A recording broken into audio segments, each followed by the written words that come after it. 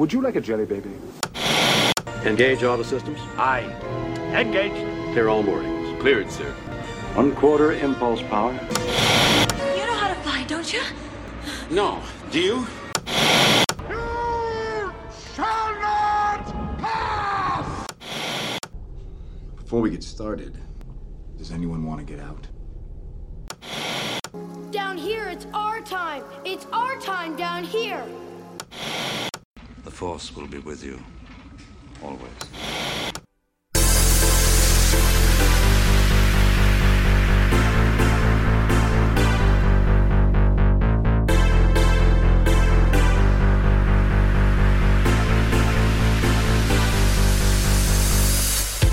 Hi, and welcome to the Geek Hangout Podcast. My name is Mark, and I am joined this evening by my co-host, Grant. How you doing tonight, Grant?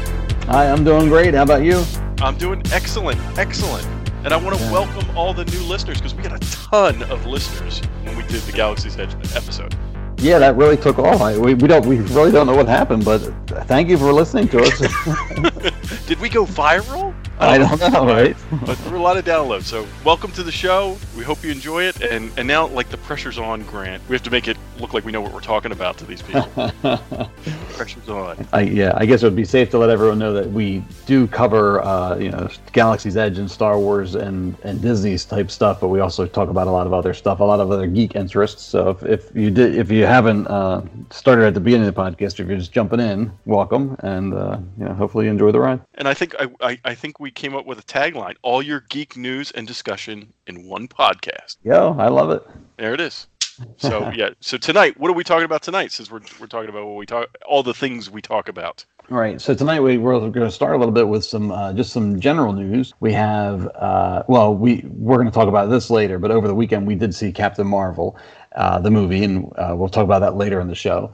But in terms of Disney, the next big movie coming out from them is Dumbo, and we saw some trailers for that. I think it was a new trailer this week, or a fuller trailer. The trailer was much happier, than the other ones had been. The other ones were much more low key and almost sad, and a little creepy in some cases. Right, almost right. And so the last one, then they played it in front of Captain Marvel, but it was very like big and happy, and they show the Dumbo flying around, and I don't know if it's just me getting used to how Dumbo looks, the CG with him, or if they've tweaked it. But like at one point, I actually tweeted out, somebody had posted a picture of Dumbo, and I'm like, basically like the thing looks creepy, like it's kind of weird looking, and but now it actually looks cute now. So I'm not sure if it's just me getting used to him, or if it's maybe somebody Disney sort of like, hey, we got to cuten this thing up. Yeah. Well, I think sometimes when they do those trailers, and we'll talk about this in a second with the other trailer that came out. All right. I think sometimes when they do those trailers, they're not always. Do you think like maybe it's not the animation is not totally complete, and they just get the trailer out there to kind of like get the word out? But we saw sort of a similar thing with the Aladdin teaser trailer that came out a few weeks ago, where the genie did not look. I mean, I was fine with it, but I know a lot of people were like, "Man, the genie looks terrible." Well, yeah, I even thought that the one, we're talking about the teaser trailer they played during the Oscars. The camera comes up behind the genie at one point, and he's his big blue self. And the animation, from what I know about stuff, it didn't look finished. Like it looked like they needed to do a couple other passes on it before it was fully finished up. And that actually leads us into the next trailer, the Aladdin trailer they released. That was just today, right? Yeah, I think it was just today. Yeah. Now they released that, and now that was very polished and very finished, and it pretty much changed my entire outlook on the movie. Yeah, I mean, this was like a full trailer. Right? Yeah, it was like the other one was just teaser. This was like a full trailer. Yeah, and it was good, and I personally, really got to see Will Smith shine as the genie, and it kind of, I sort of was like, all right, I'm in, Yeah, we got a little bit of the music, and we saw a lot more of the genie. We saw a lot more of Aladdin and of Jasmine. Yeah, they showed all the main characters. Apu, we saw looks really good. I mean, I thought this movie looked great. I mean, or all the scenes from the trailer trailers look good. I think so too. I'll be excited to see. Again, can they pull it off? Like we had mentioned in the previous podcast, somewhere along the way, my biggest concern was the Will Smith as a genie, and I mean, I think he's going to nail it. I hope he does. I'm kind of rooting for him now. Yeah, I really hope that. I want this movie to succeed. I really like the animated Aladdin movie, and I want to see this movie do well. Same. I like Will Smith. I do too, and he's one of those guys where, like, I remember, years ago, I really liked him, and then he kind of fell out of favor, like with me personally. Just sort of like, I'm like, I kind of got tired of him, I guess, basically. Like, I know he turned up in Suicide Squad as Deadshot, and I was like, meh, like, I wasn't that excited about it. I'm like, whatever. And but so I was hesitant, to say the least, when he was cast as the genie, and trying to fill Robin Williams' shoes. But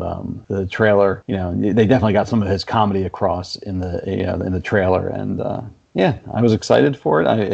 Like I said, it really turned the page for me and made me become much more excited about him in the role and the movie itself. So looking forward to it. Yeah. So and we shared this one on our Facebook page. So if you haven't seen it, go ahead out to our Facebook page and check it out because it's really worth seeing. All right. And now what's the next topic we had was we got like a rumor. Is it a rumor? Or is it confirmed about Time Bandits? Yeah. So this is a confirmed, apparently. Taika Waititi, I think that's right. The director of Thor Ragnarok and many other things. But he will direct and co-write the Time Bandits, they're saying the series adaptation for Apple. So I guess Apple sounds like they're going to get into the streaming business in some capacity.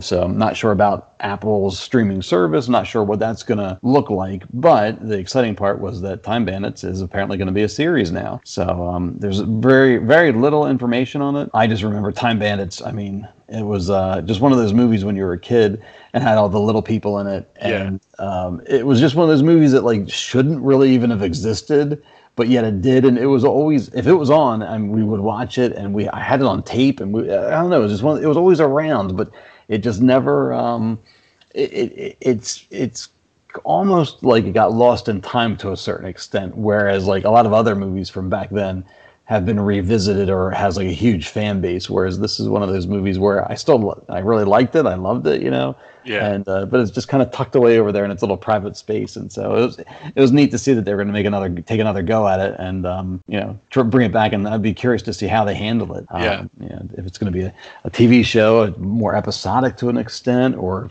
I mean, the whole gimmick of the other one was that had all the little people in it, and are they going to do that again?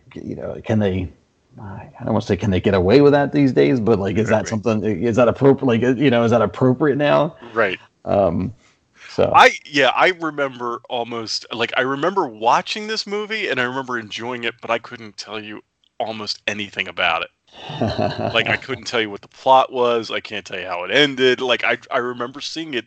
I remember renting it on video a number of times when I was a kid, but I probably haven't seen it since then. But I remember liking the concept and everything. So it'll be exciting to see what they do with it. I like it when they take these old properties and they breathe new life into them. So I'd like to see what they do with this. Yeah, I do too. I'm the same as you. I love seeing them take an old property and dust it off, and see how they can, whether it's recreating it, adding on to it. It'll be neat to see. I'm excited for it. And the basic premise is like the Time Bandits are all these little people, and they steal this map from the Supreme Being, and it has all these like wormholes through time that they can jump through. And like, I think their goal is to get rich. Like, they start robbing people by doing this. But then, while all this is going on, evil personified starts chasing them. And so the very end of the movie comes down to, spoiler alert from 1981, but the very end of the movie comes down to they're being like chased and defeated by this guy that's evil. And then the Supreme Being shows up, and then there's a clash between these two guys. But it's all very, very like downplayed. Like, the Supreme Being shows up, and he's like this British guy in a suit. He's like, "All right, then, what's going on here?" You're like, and the evil guy's just very theatrical and over the top, and I don't know. And I just remember really getting a kick out of it and really enjoying it. Yeah, I like I said, I remember absolutely nothing about this. I remember watching it, and I don't remember anything about it. So, but anyway, if Taika Waititi. Yeah, if he's involved, I mean, just based on Thor Ragnarok, that's fun and funny as that was, I'm excited for it. I'm interested to see more of it from him. So, and out of left field, sorry, just Right. and out of Yeah, left field, it's like in the news today. I'm like, wait, what?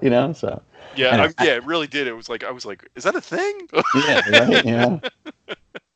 Like I knew exactly what they were talking about when I saw the article, but I was kind of like, really? I mean, I'm glad, I'm happy. Oh yeah. You know. So anyway, as you were saying, go ahead. Okay. So now we got something that's beginning, and then we got word this week of something that's ending. Yes. So they announced this week that after 7 seasons, Arrow is it's going to be 8 seasons. Arrow is ending on the CW.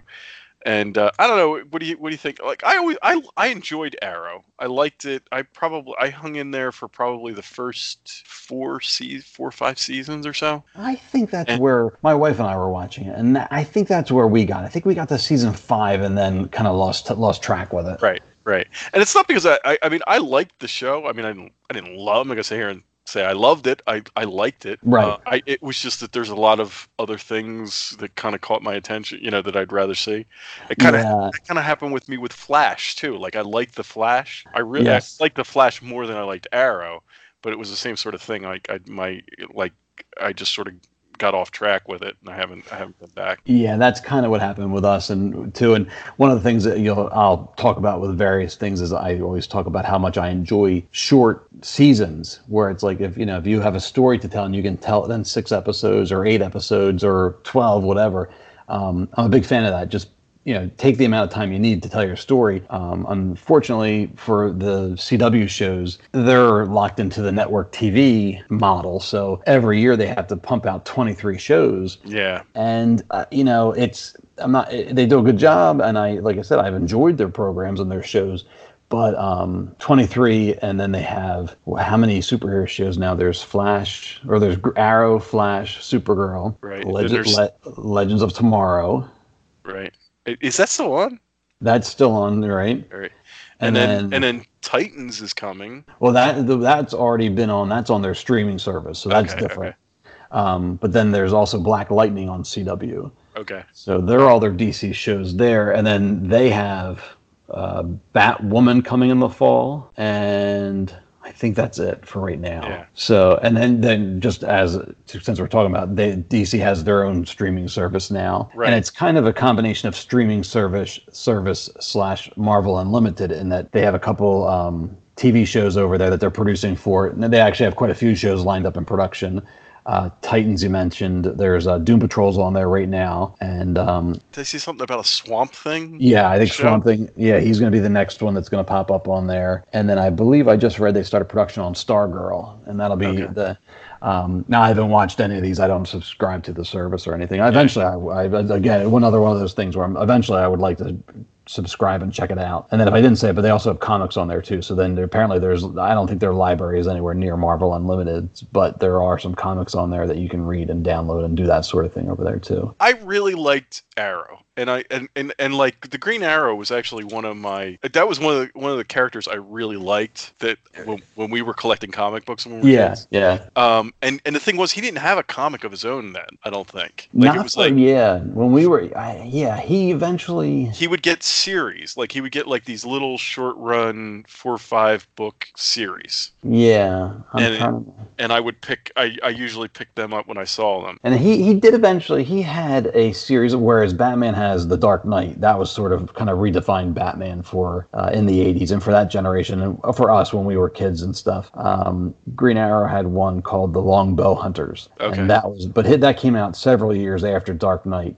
But that sort of kind of revamped him and sort of took him and made him more, realistic and more gritty. Yeah. Would be the word for it. So, but it was interesting to see them take Green Arrow, and to put him in the TV show, because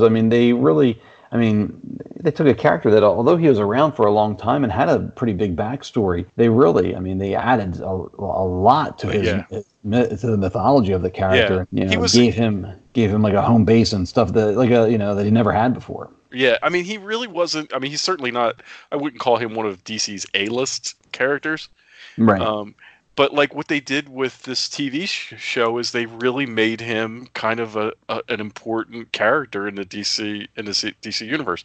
I was really happy. I mean, I really thought how they did the show was really clever. Like I liked the first few seasons when it was like the island thing, and then they sort of played that out for that sort of got a little convoluted at one point, But like those first 2 seasons, when he's still like piecing together everything that happened, I thought that was great. I thought it was really clever how they did it. Yeah. I was really clever how he learned how to be the Green Arrow. I mean, I always enjoyed that because in the original comics, like he got trapped on this island, and there's various different stories over the years, but basically like went to the island, got trapped there, learned all these survival skills, and then came back as Green Arrow. And you're just kind of like, well, okay, whereas this really was able to flesh it out. Yeah. And say, okay, here's what happened. Here's how this really happened. Here's who he trained with. And it just, added a lot of credibility to it. And it told a good story along the way, which was fun. Yeah, it's just like as the seasons went on, it's sort of, for me it got a little convoluted, and I kind of lost my interest. But yeah. I thought the first like 2-3 seasons of the show was really, really strong. Yeah, I enjoyed it too, and it was interesting to see them take some of the elements from Batman and graft them on the Green Arrow for various things, like the whole Ra's al Ghul and right. Yeah, that's all straight out of Batman, but they took it and used it for Green Arrow. And I mean, it wasn't bad. It was, at first I'm like, oh, they're, I'm like, why did I don't know. At first I was like, oh, well, why don't they just do a Batman show? But it worked out great. I mean, they were able to take it and really eventually you kind of forgot about that, and you're just like, all right, this is the show. This is what he's dealing with, and I enjoyed it. It was good. Yeah. Yeah, and I think Stephen Amell, I don't know that DC has officially acknowledged this or anything, but I think Stephen Amell, when he posted on Twitter, said that just because the show's going away doesn't mean the characters are going away. So now they've got this, they've got a pretty fully fleshed out universe over there on the CW. Yeah. So they're probably going to show up as in crossovers and stuff like that. So it wouldn't surprise me. I mean, well, I guess I'll talk about a rumor that I did hear is that apparently this year every year the last couple of years they've done like a crossover every year where the shows all cross over with each other. Last year it was Crisis on, what do they call it? Crisis on Earth 3 or Crisis on 3 Earths or something like that. Okay. And it was very much of a prelude to now this coming year they're going to do actual Crisis on Infinite Earths. That's what they're calling it. They're like flat out. And if anybody doesn't know, that's from the comic books, and that's from years and years ago. But DC used to have all these multiple Earths, all these multiple dimensions, with all the heroes lived on various ones from different times and different companies that they had purchased. Right. Like Shazam was on an Earth, and Blue Beetle, because he was from a different company, was on a different Earth. And at the end of the Crisis, they just took everything and just smashed it all together into one Earth, and that was the Crisis. And what's the tagline? Planets live, planets die, or something. Heroes live, heroes die. But people were dying left and right. Like the original Wonder Woman died. The original Superman went to like a special dimension, which was basically heaven, but they didn't call it that. And they were able to shuffle a lot of the older characters off. Anyway, back to the TV show. There's a rumor that that's what they're going to sort of use the Crisis for, is to either give Green Arrow a heroic send-off, like maybe possibly a heroic death, right? A la Crisis, because in the Crisis, which is also interesting, is that in the original Crisis, Barry Allen and Supergirl both die. Right. So, I mean, and right now they both have TV shows heading into a big Crisis on Infinite Earths event. So, I was actually kind of surprised when I heard Arrow was ending. I was waiting to hear that Flash was ending or the Supergirl would end, So anyway, it'll be interesting to see I'm excited for the event, and I haven't really, like I said, I haven't been keeping up with the shows, but I am excited. When I heard about the event, I said, all right, that's going to be something neat and special. That may prompt me to try to catch up on all this stuff before the Crisis on Infinite Earth starts, because we mentioned this in our first show when we were kind of introducing ourselves. The original Crisis on Infinite Earth is kind of what pulled you and I into comic book collecting in the first place. That's what really got us into it. I think we were buying a few things here and there, but that was what really, that's what sparked our interest. Well, we were buying all like other like off or like licensed properties like with Star Wars, Indiana Jones, Transformers, GI Joe, and you know, and all of a sudden the Crisis started happening, and we probably subconsciously you knew those characters from the Super Friends, and you know, but so we started picking up the books, and we're like, what? They just killed the Flash, you know? I was like, you know, wait, what? You know, I remember just being so surprising and shocking that happened. You know, you didn't expect that. Yeah, who would have thought that we would one day see this on screen? Like I remember I think we probably speculated about that when we were kids and never thought it would happen. So it'll be kind of cool to see this. It really will, yeah. And just I'll be curious now. Like apparently the Black Lightning TV show, although it's on the CW, is not part of the CW or not part of the Arrowverse, which is what they call those other shows. So like he's never interacted with anybody. So I wouldn't be surprised if at the end of the Crisis, maybe he would be part of that universe. I saw one bit of it's totally a rumor, and I don't know how trustworthy the source was because I didn't recognize it, but I saw something when I was doing research for the show today about a rumored Dr. Fate television show. Really? I didn't hear about that. Oh, that's interesting. I'll send you, if I can find it again, I'll send you the link. I only saw it in one place, so I don't know how reliable it is, but I did hear that. Yeah. Oh, that would be interesting to see how they would do that. That was like your Dr. Fate was your thing. I always liked him, yeah. And he'd be pretty ripe for a TV show because there's a character that's been around forever. Yeah. And he has a lot of like backstory and a lot of like cool stuff that comes with him. But like he's never really had his own monthly series in and out where it's like, all right, here's his status quo and here's who his friends are and here's how, you know what I mean? Like it's never gotten that structured. I mean, he's had series here and there, but it's always been different and different creative teams. And so he'd be really ripe for the, for picking basically. The interesting thing about him is just with him and his helmet, they'd really have to delve into who's under the helmet, you know, like, cause you can't have the guy wearing the helmet the whole show. Right. Exactly. But it could be really neat. I'd be very interested to see that. Yeah, Is send you that article when I find it. Oh, cool. All right. So I had one more thing I wanted to talk about before we got into our review, because I think this is sort of big news, but it kind of got overshadowed by everything that was going on with Star Wars Galaxy's Edge. It kind of got, shot off the page. But coming to Amazon Prime in 2020 is a Lord of the Rings series. Okay. Television series. It's going to be streaming only, and not a lot. We sort of knew. I mean, it's kind of been out there in the internet that it was coming. Everybody sort of knew it was coming. I think Amazon acknowledged it, but nobody really knew anything about it. And then just in the last couple weeks, they started releasing some information about it, and it was kind of cool how they did it. They have a Lord of the Rings Twitter. They do? Okay. Yeah, it's like Lord of the Rings on Prime or something like that.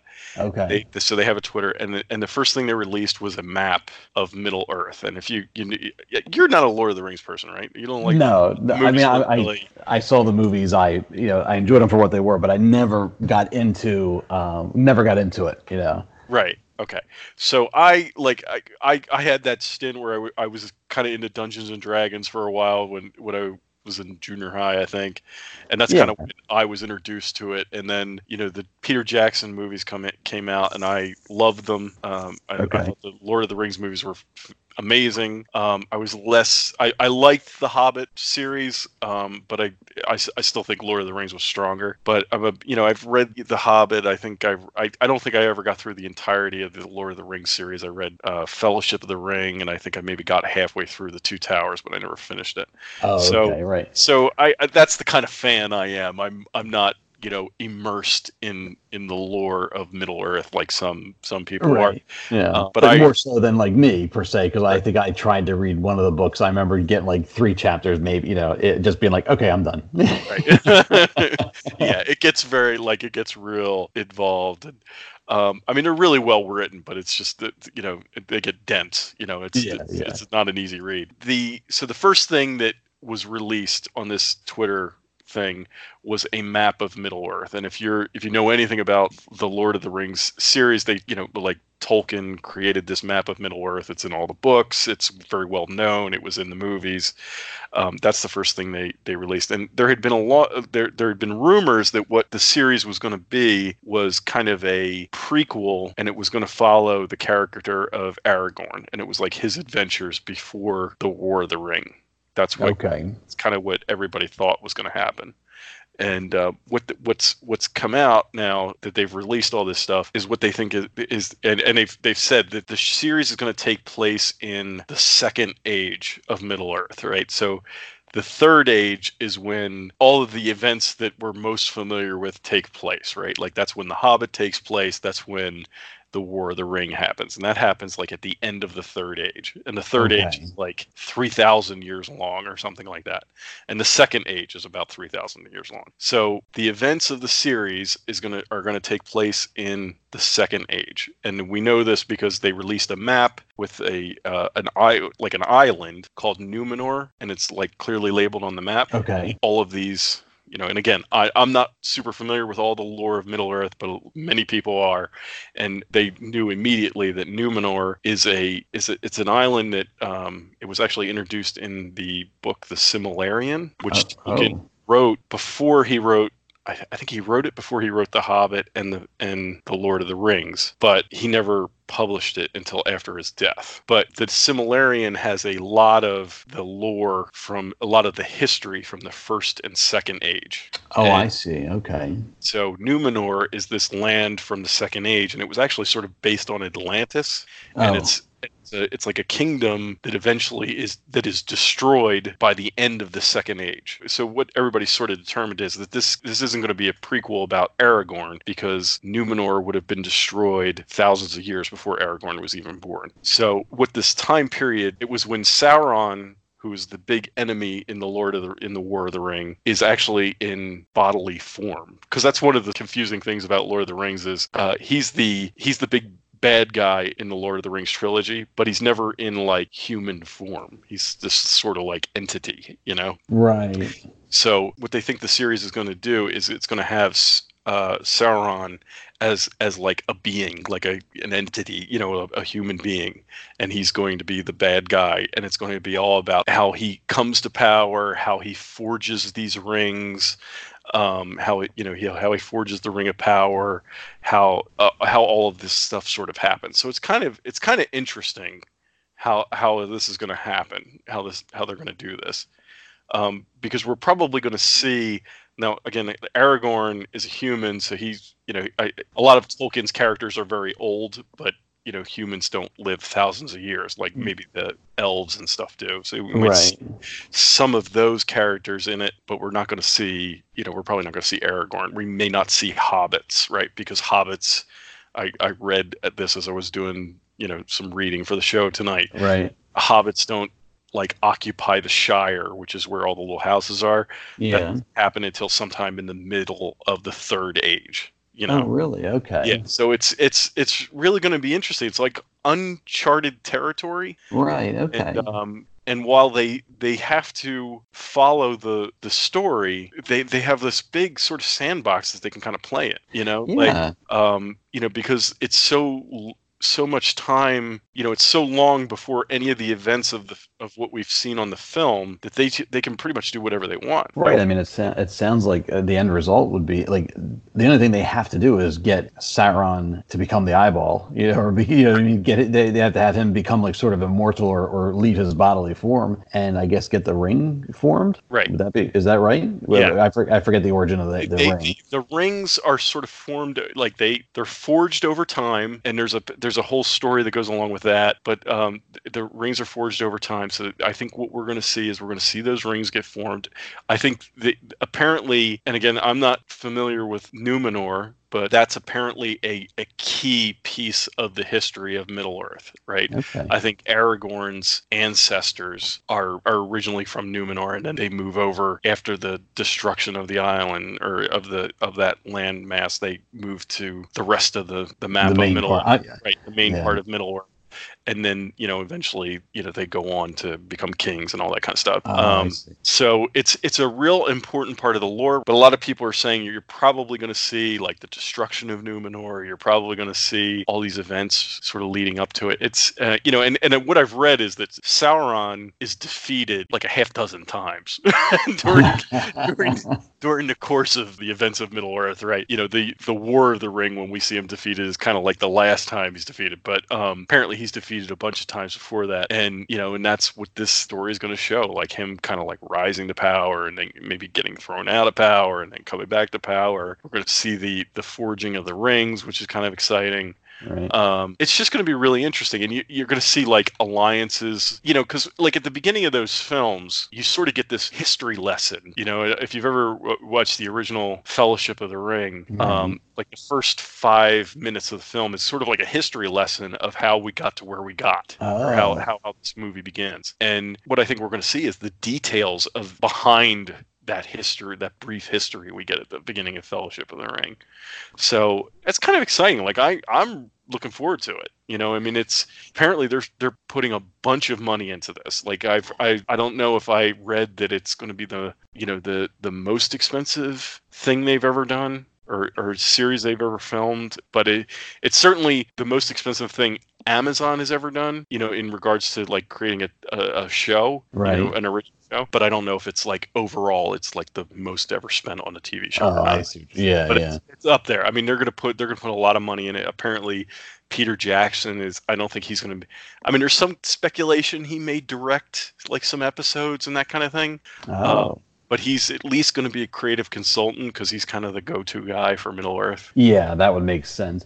Well, and that was my biggest question when I heard the rumblings that this was sort of taking place was, I guess those movies, they exist in terms of this new series. While it's not a direct sequel or prequel, it kind of is in a way. You know what I mean? Like it's right. It's so long beforehand that it's not, but the movies still stand. I mean, I guess right. So like Warner Brothers, I think, owns the rights to those movies, right? Correct. And I think at one point people were thinking that Amazon was going to redo the Lord of the Rings trilogy in television format. Yes, I do remember that. Yeah, and that is absolutely not what's happening. They're still unclear exactly what they're doing, but they're not doing that. And it appears they're not doing. It's not going to be young Aragorn, right? Because it's going to take place long before he was ever in the picture. Oh, that's interesting. Yeah. It's really cool. And like one of the things that they announced, they made this announcement, and I just thought this was really cool. So there's this little poem that's in the Lord of the Rings trilogy. It's also in the movies that they talk about, and they talk about the rings, and it's 3 rings for the elven lords under the sky, 7 for the dwarf lords in their halls of stone, 9 for mortal men doomed to die, and 1 for the Dark Lord on his dark throne. And they released the map on March 7th, 2019, right? Okay. So if you write that out, it's 3/7/19, right? And you've got 3 rings for the elven lords under the sky, 7 for the dwarf lords in their halls of stone, 9 for mortal men doomed to die, and 1 for the Dark Lord on his throne. That's pretty cool. So that could be a coincidence, but I right. So I thought that was really clever. Like they know that, and again, I'm not this person. Like I like this stuff, but I am not like the scholar of Middle-earth history or anything, right? But they know there are people out there that are, and that is totally for them. Yeah, right. That's so funny. So it's I think this is going to be cool, and it's going to be something to look for, and it's coming in 2020. 2010. Cool. Yeah, that's all we know. Oh, that sounds really neat. It sounds cool. It'll be interesting to see with all these new streaming services. Amazon being a big one now, obviously, but all these, like, and we talked about earlier, Time Bandits, and all these streaming services are just looking to just gobble up any sort of property or any sort of IP type of thing where they can grab it and say, okay, this is ours now, we're going to run with it. Hoping to have some success with it. So it should be very interesting to see how this all plays out. Yeah, I mean, I really think like when you think about the world building that Tolkien created, Lord of this Middle Earth stuff is ripe for this kind of TV series. I mean, you can go on for, and it's like, I'm talking about these ages that are like thousands of years. Like there's 6,000 years between the first, second age and the third age. I mean, you can do whatever you want. Really. I mean, they have this huge amount of material and time to just play around. I mean, you couldn't pick a better property. Right, yeah.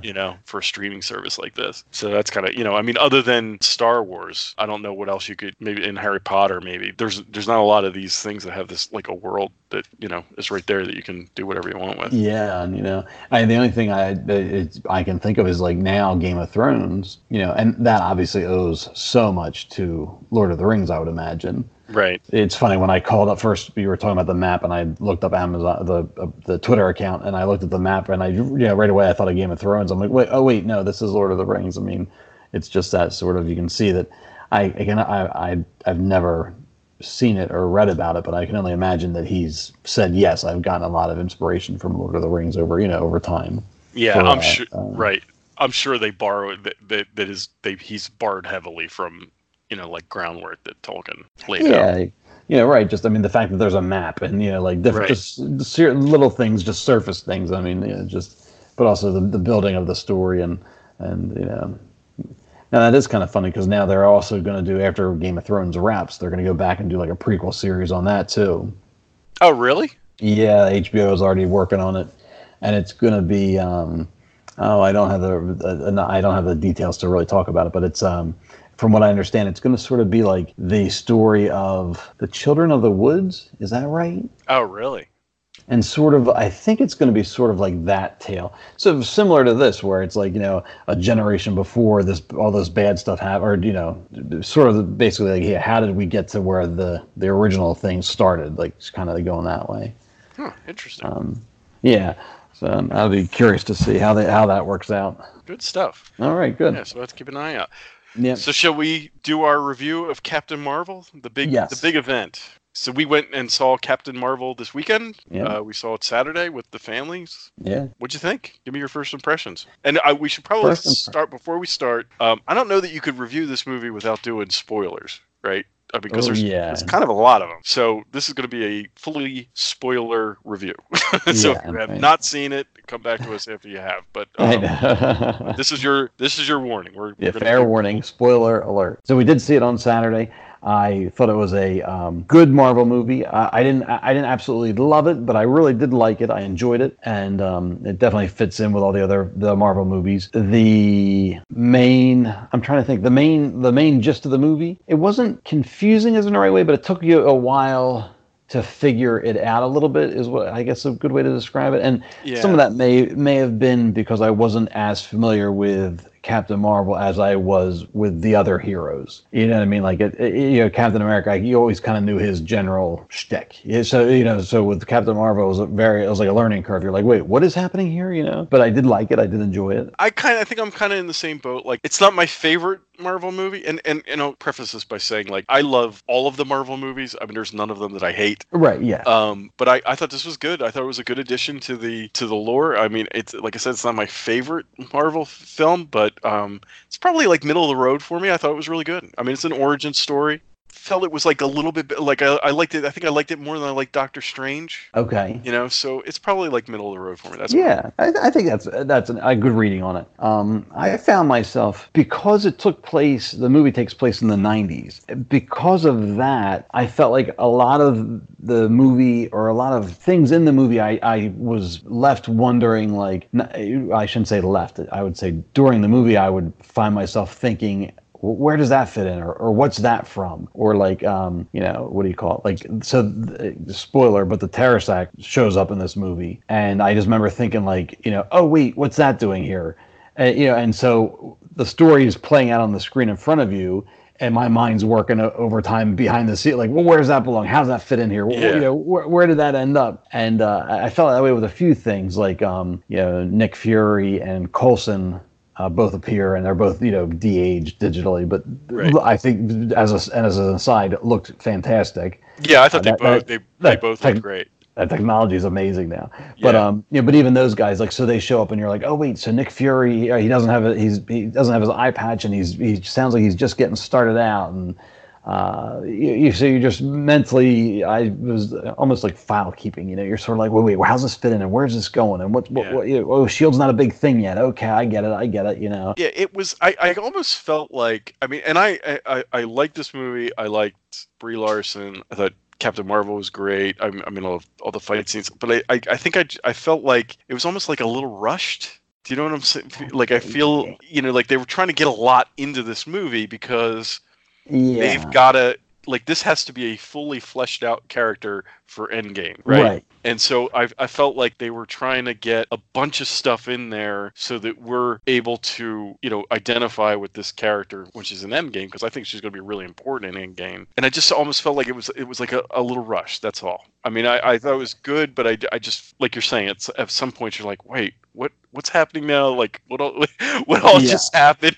Yeah, they're throwing a lot of information at you. Yeah, I mean, they were clever about it, but at the same time, there was a lot of information coming at you about not only Captain Marvel, Carol Danvers, but also the rest of the universe. And the other movies, a lot of times it felt like it was much more about like Doctor Strange. It was like, here's Doctor Strange, here's how magic works, and they really didn't. I don't really feel like they were too worried about tying him into everything. Just, you know what I mean? Like, I'm sure maybe they did and I just didn't notice it as much, but it feels like this one they kind of went a little bit almost out of their way to tie it in. Yeah, because when you think about it, like, we've never met the Skrulls before, right? So we meet the Skrulls for the first time in this film. Yeah. We don't really know anything about them. They're in there.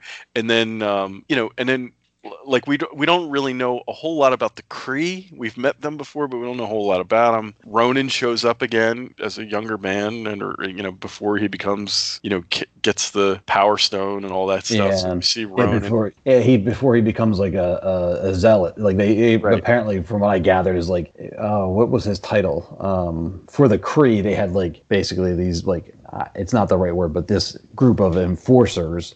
And that's what Ronan was part of those guys. And then it sounds like by the time Guardians of the Galaxy rolls around, he sort of has abandoned them and gone rogue, and he's off on his own being a crazy person, basically. Right. So that's the only time. That's the only other time we've met the Kree, right? So they were in the Guardians of the Galaxy. I think they've mentioned them several times on the Agents of S.H.I.E.L.D., but we've never met, like... No, on Agents of S.H.I.E.L.D., now... That was confusing. They've been on Agents of S.H.I.E.L.D. Coulson is part Kree or has like Kree blood in him now. That's like part of his coming back. The Inhumans, which were part of Agents of S.H.I.E.L.D. and then had their own TV show that nobody really watched. Their origin is that they were the Kree a long time ago, came to Earth and experimented on people, and like that's what sort of created the Inhumans, and so like that's their little dovetail race over there. So they're kind of like part Kree, something like that. Right. I remember them fighting like a couple of big blue guys, like they were the Kree aliens. So the Kree, and then the last season it took place in an alternate future, but there were Kree there. There were blue. Again, there were just a bunch of blue aliens there and stuff. So.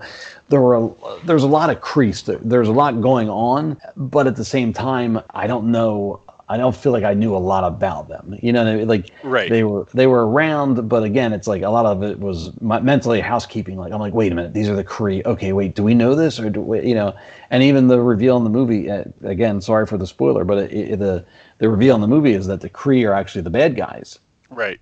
And that the Skrulls are just trying to find a place to live, and they're actually not bad guys at all. That's a big twist in the movie, and it's in terms of the movie, I guess if you didn't know any better, it's a good twist. It wouldn't really bother you, but then I was left to wondering, wait a minute, the Kree are bad guys now? Because I thought they were our friends, or I thought we were kind of getting along with them, and then the Skrulls have always been bad guys as far as I know in the comic books, and so for them suddenly to be good, I was like, wait, what? That really threw me off. Well, I think really, I mean, if we're talking in terms of comic books, I don't think either one of them are like good guys, right? Neither race is like a friend to our heroes. They may work with them occasionally or something, but they're always kind of like devious, and like they've been fighting this war for thousands of years, and they're just always fighting each other. Yeah. And then they kind of like pull others into their conflict, Yeah. I guess I guess the Kree, I feel like the comics I've read, the heroes, right, maybe not our friends, but they definitely feel like they've worked with them a lot more. Right. Whereas like the Skrulls, I just feel like that they're just bad guys. Like I can't remember any stories where like they were actually like like in the movie, the main guy Telos, the main right, he ended up being kind of cool and like he was like an ally, and I don't remember ever seeing that in the pages of the comics. I'm sure maybe it did happen somewhere, but from what I've read, I just remember much more recent times where they did the whole Secret Invasion storyline in the comics where the Skrulls had invaded Earth and like taken over, and like they had various heroes that turned out to be Skrulls in disguise, and it was a big event. They did it. So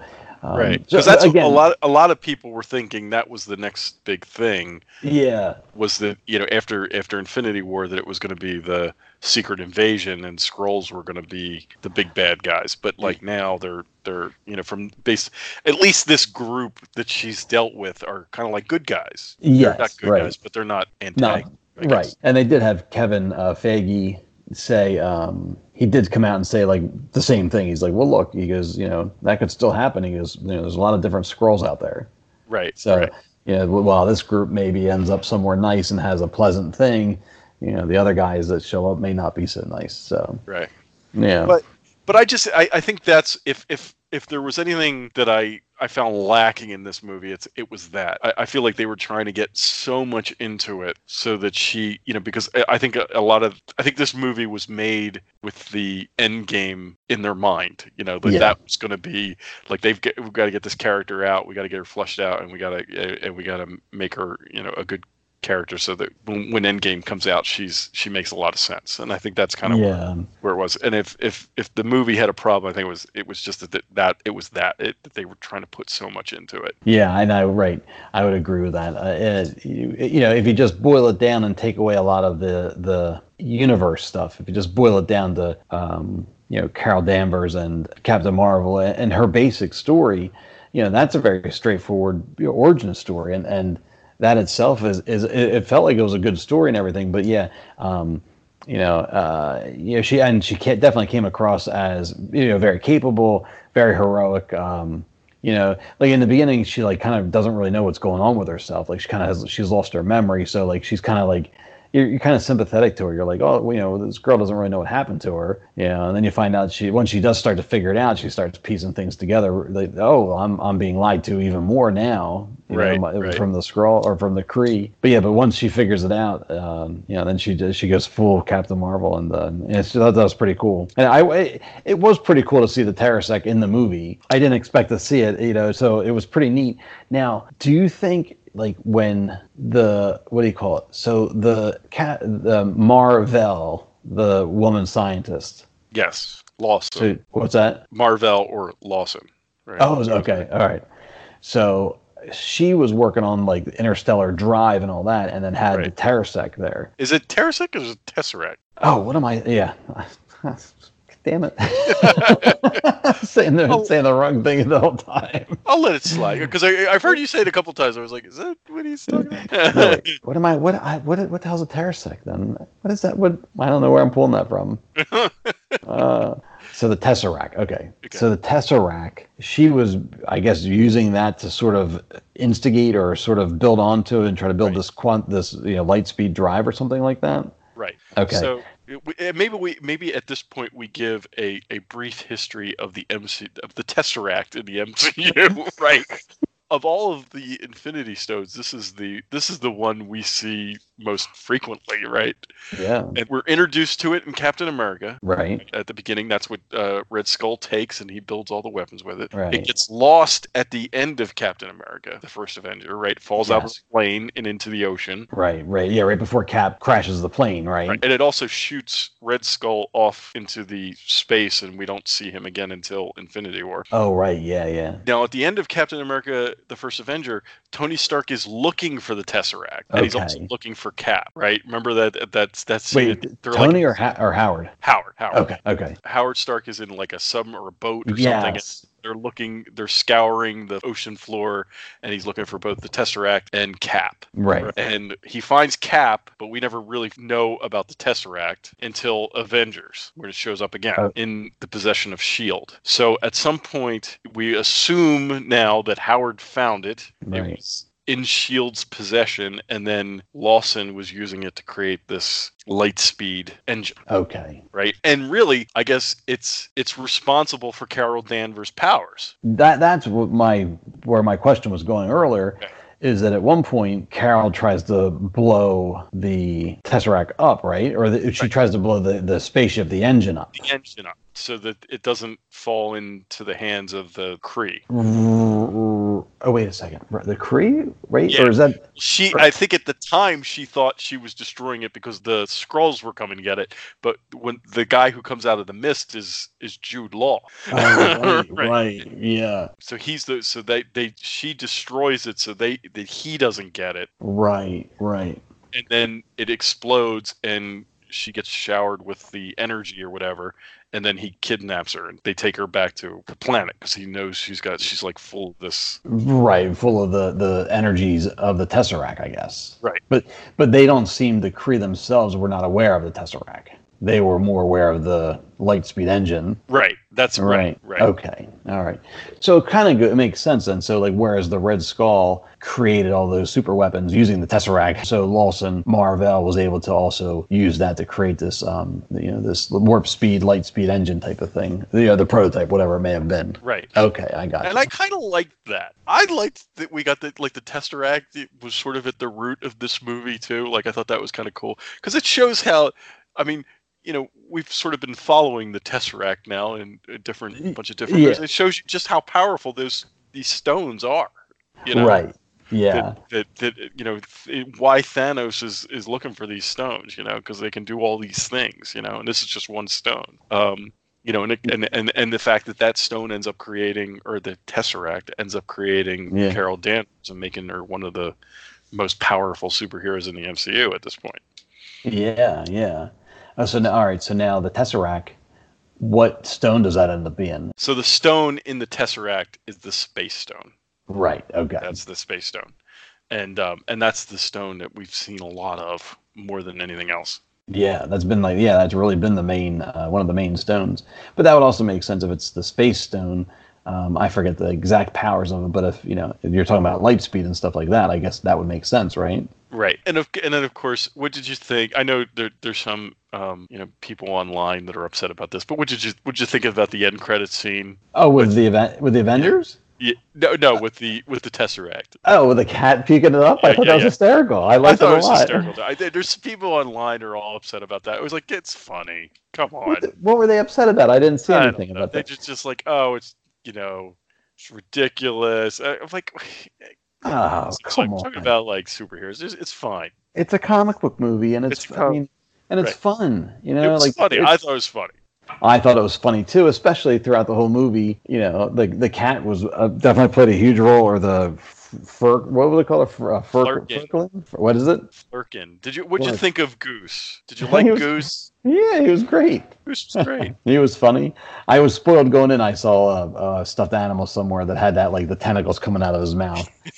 So I knew that was something like that was coming. But he was cracking me up, and he made me laugh. I thought it was funny. I thought it was funny. Nick Fury was cracking me up. He would like how much he liked him, and then he scratched his eye out. Yeah. I just thought that was really funny. I did too. I mean, I did hear they were a little disappointed that that's how he lost his eye, and I can sort of understand why you would want that to be some big heroic or big dramatic sequence. Right. At the same time, it was very funny, and when he got his eye scratched, and he goes, that'll be fine, and then they cut to the one scroll, and he shakes his head, he's like, no. He's like shaking his head. He's like, no. What'd you think of Nick Fury in this movie? I thought he was like, I thought this was a great, like, I thought Nick and Carol Danvers together were great. I thought it was kind of like a buddy movie, It really was, yeah. And I thought they were really good together.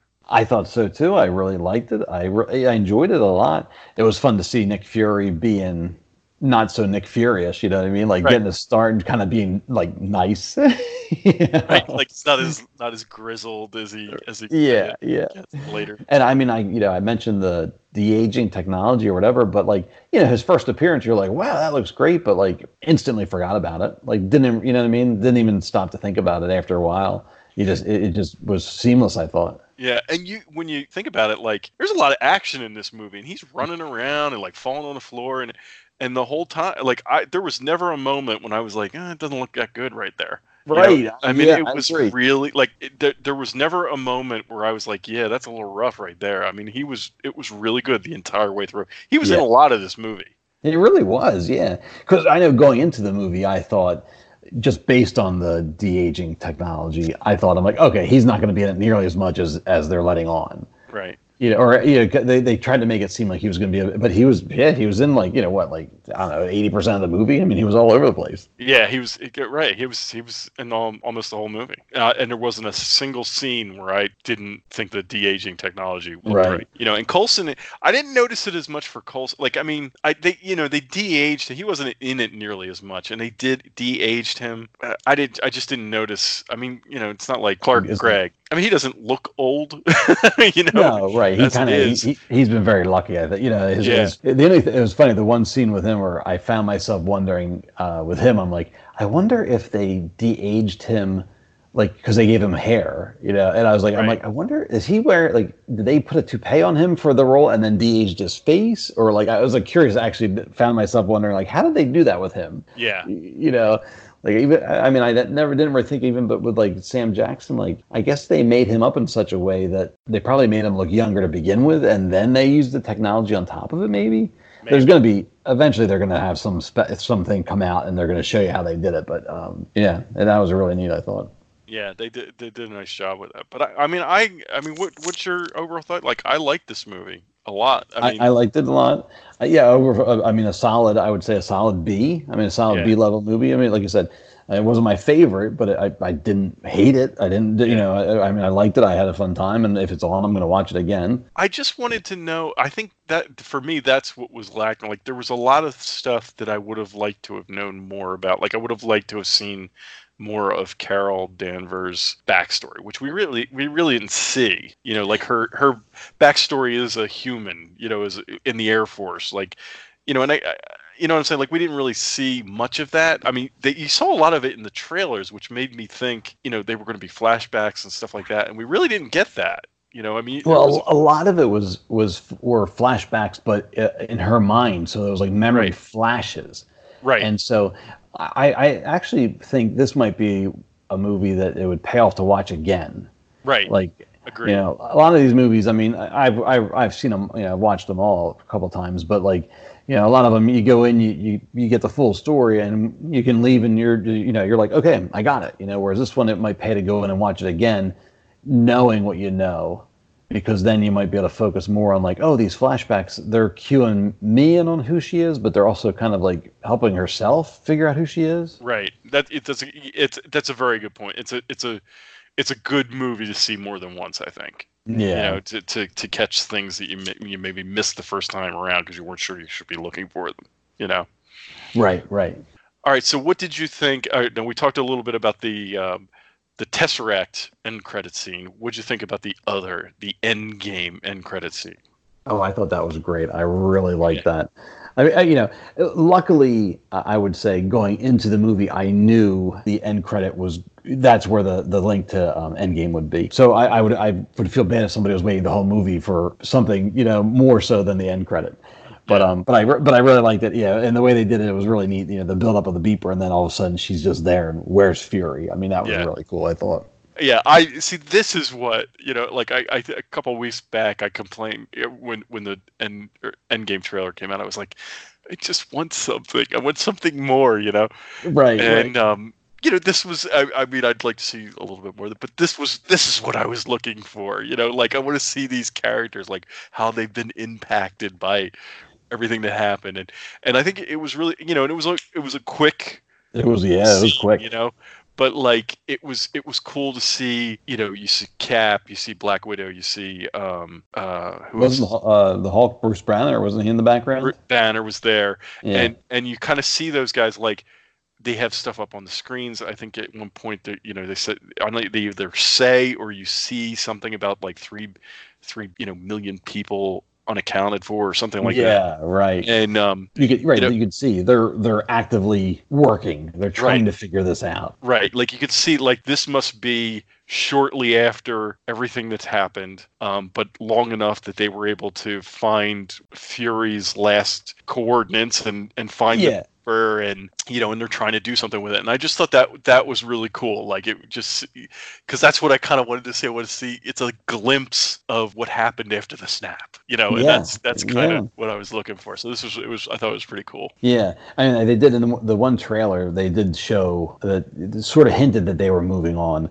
or not moving on, that they would never forget. But they gave you that hint. But this was sort of real. Like, it was a real scene, and here's what's happening. All right, Yeah. the Avengers, what's left of them, they're trying, and they're looking for what's going on, and they're, like I said, they found the beeper, and we don't know what it's doing, but we gotta keep it powered up, and we gotta keep it going to see what's happening here. And so Right. I really like that. Yeah, that was a great great scene. I'm glad they added it in there. So I almost feel like this is, a lot of the end credits scenes are hint at other stuff, but I think this is a scene that we're actually going to see in Endgame, right? Like, this you think so? Yeah, like, you remember how, I forget after which movie it was, but we actually saw Falcon and Captain America, and Bucky had his arm in that vice thing. Yeah. And that actually ended up being a scene in Civil War. I wonder if this is not going to be a scene we're going to see in Endgame.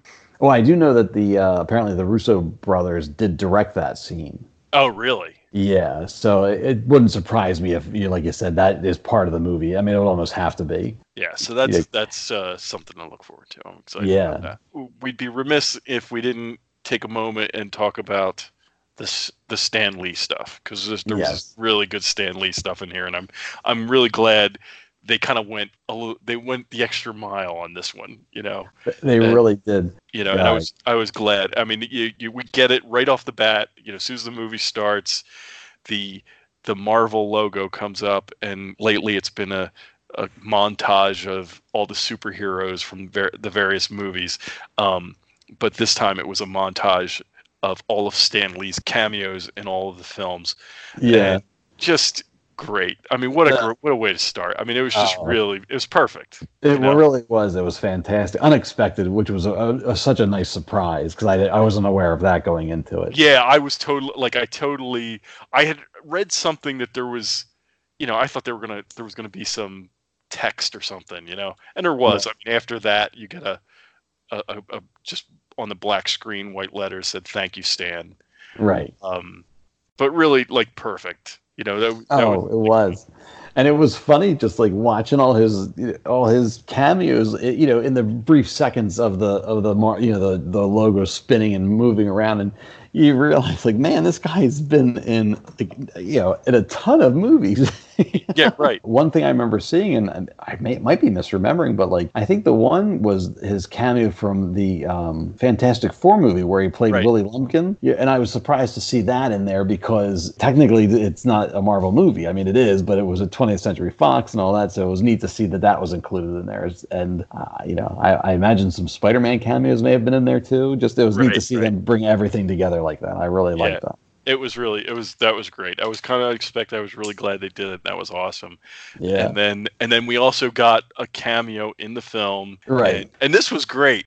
Stan is sitting on the train. Was it a train or a bus? It was a train. The train, right. So he's one of the passengers on the train, and he's sitting in his seat, and he's reading, and what's the phrase he say? I can't remember. But like, he's reading from something, and he's saying something over and over, and it turns out, it's only for a quick second you see it. Right. Do you know what he's reading? Yeah, he's reading the script from Mallrats. Right.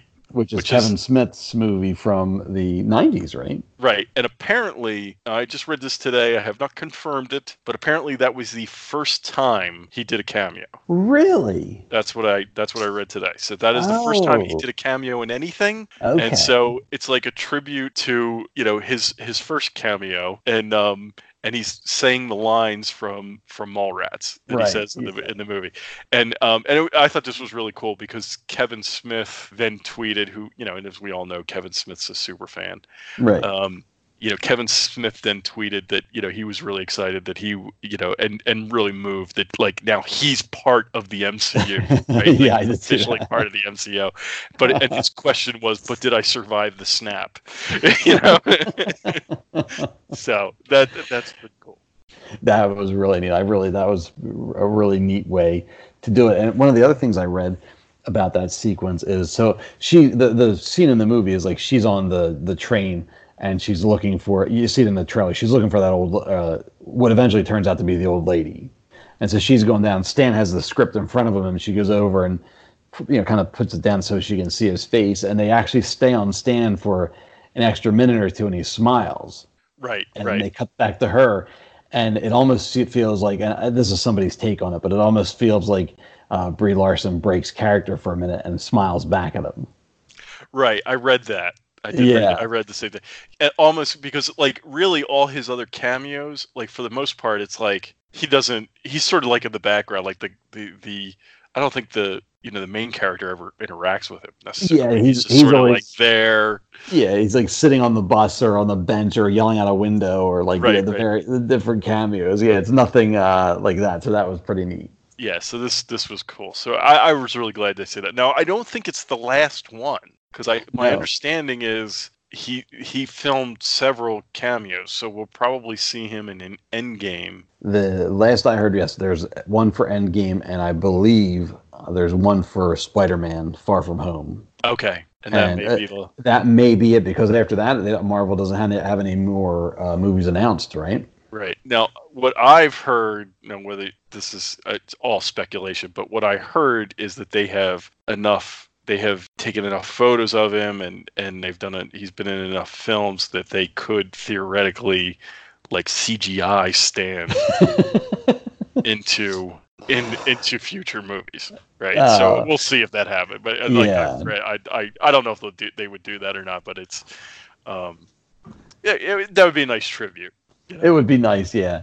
One of the things that they did in the Netflix Marvel shows, and I can't tell you which one it was. He doesn't have, as far as I remember, he didn't have an actual cameo in any of those, like, a filmed cameo. One of them, they had his picture on like the side of a building, a sort of like a wanted poster or like a missing poster or something like that. But so in one scene they walk by and you see it there. So it's like it's that sort of thing where he's making it's a cameo, but it's just like a printed picture type of thing. Yeah, and I'm sure we're gonna see more of that, and that would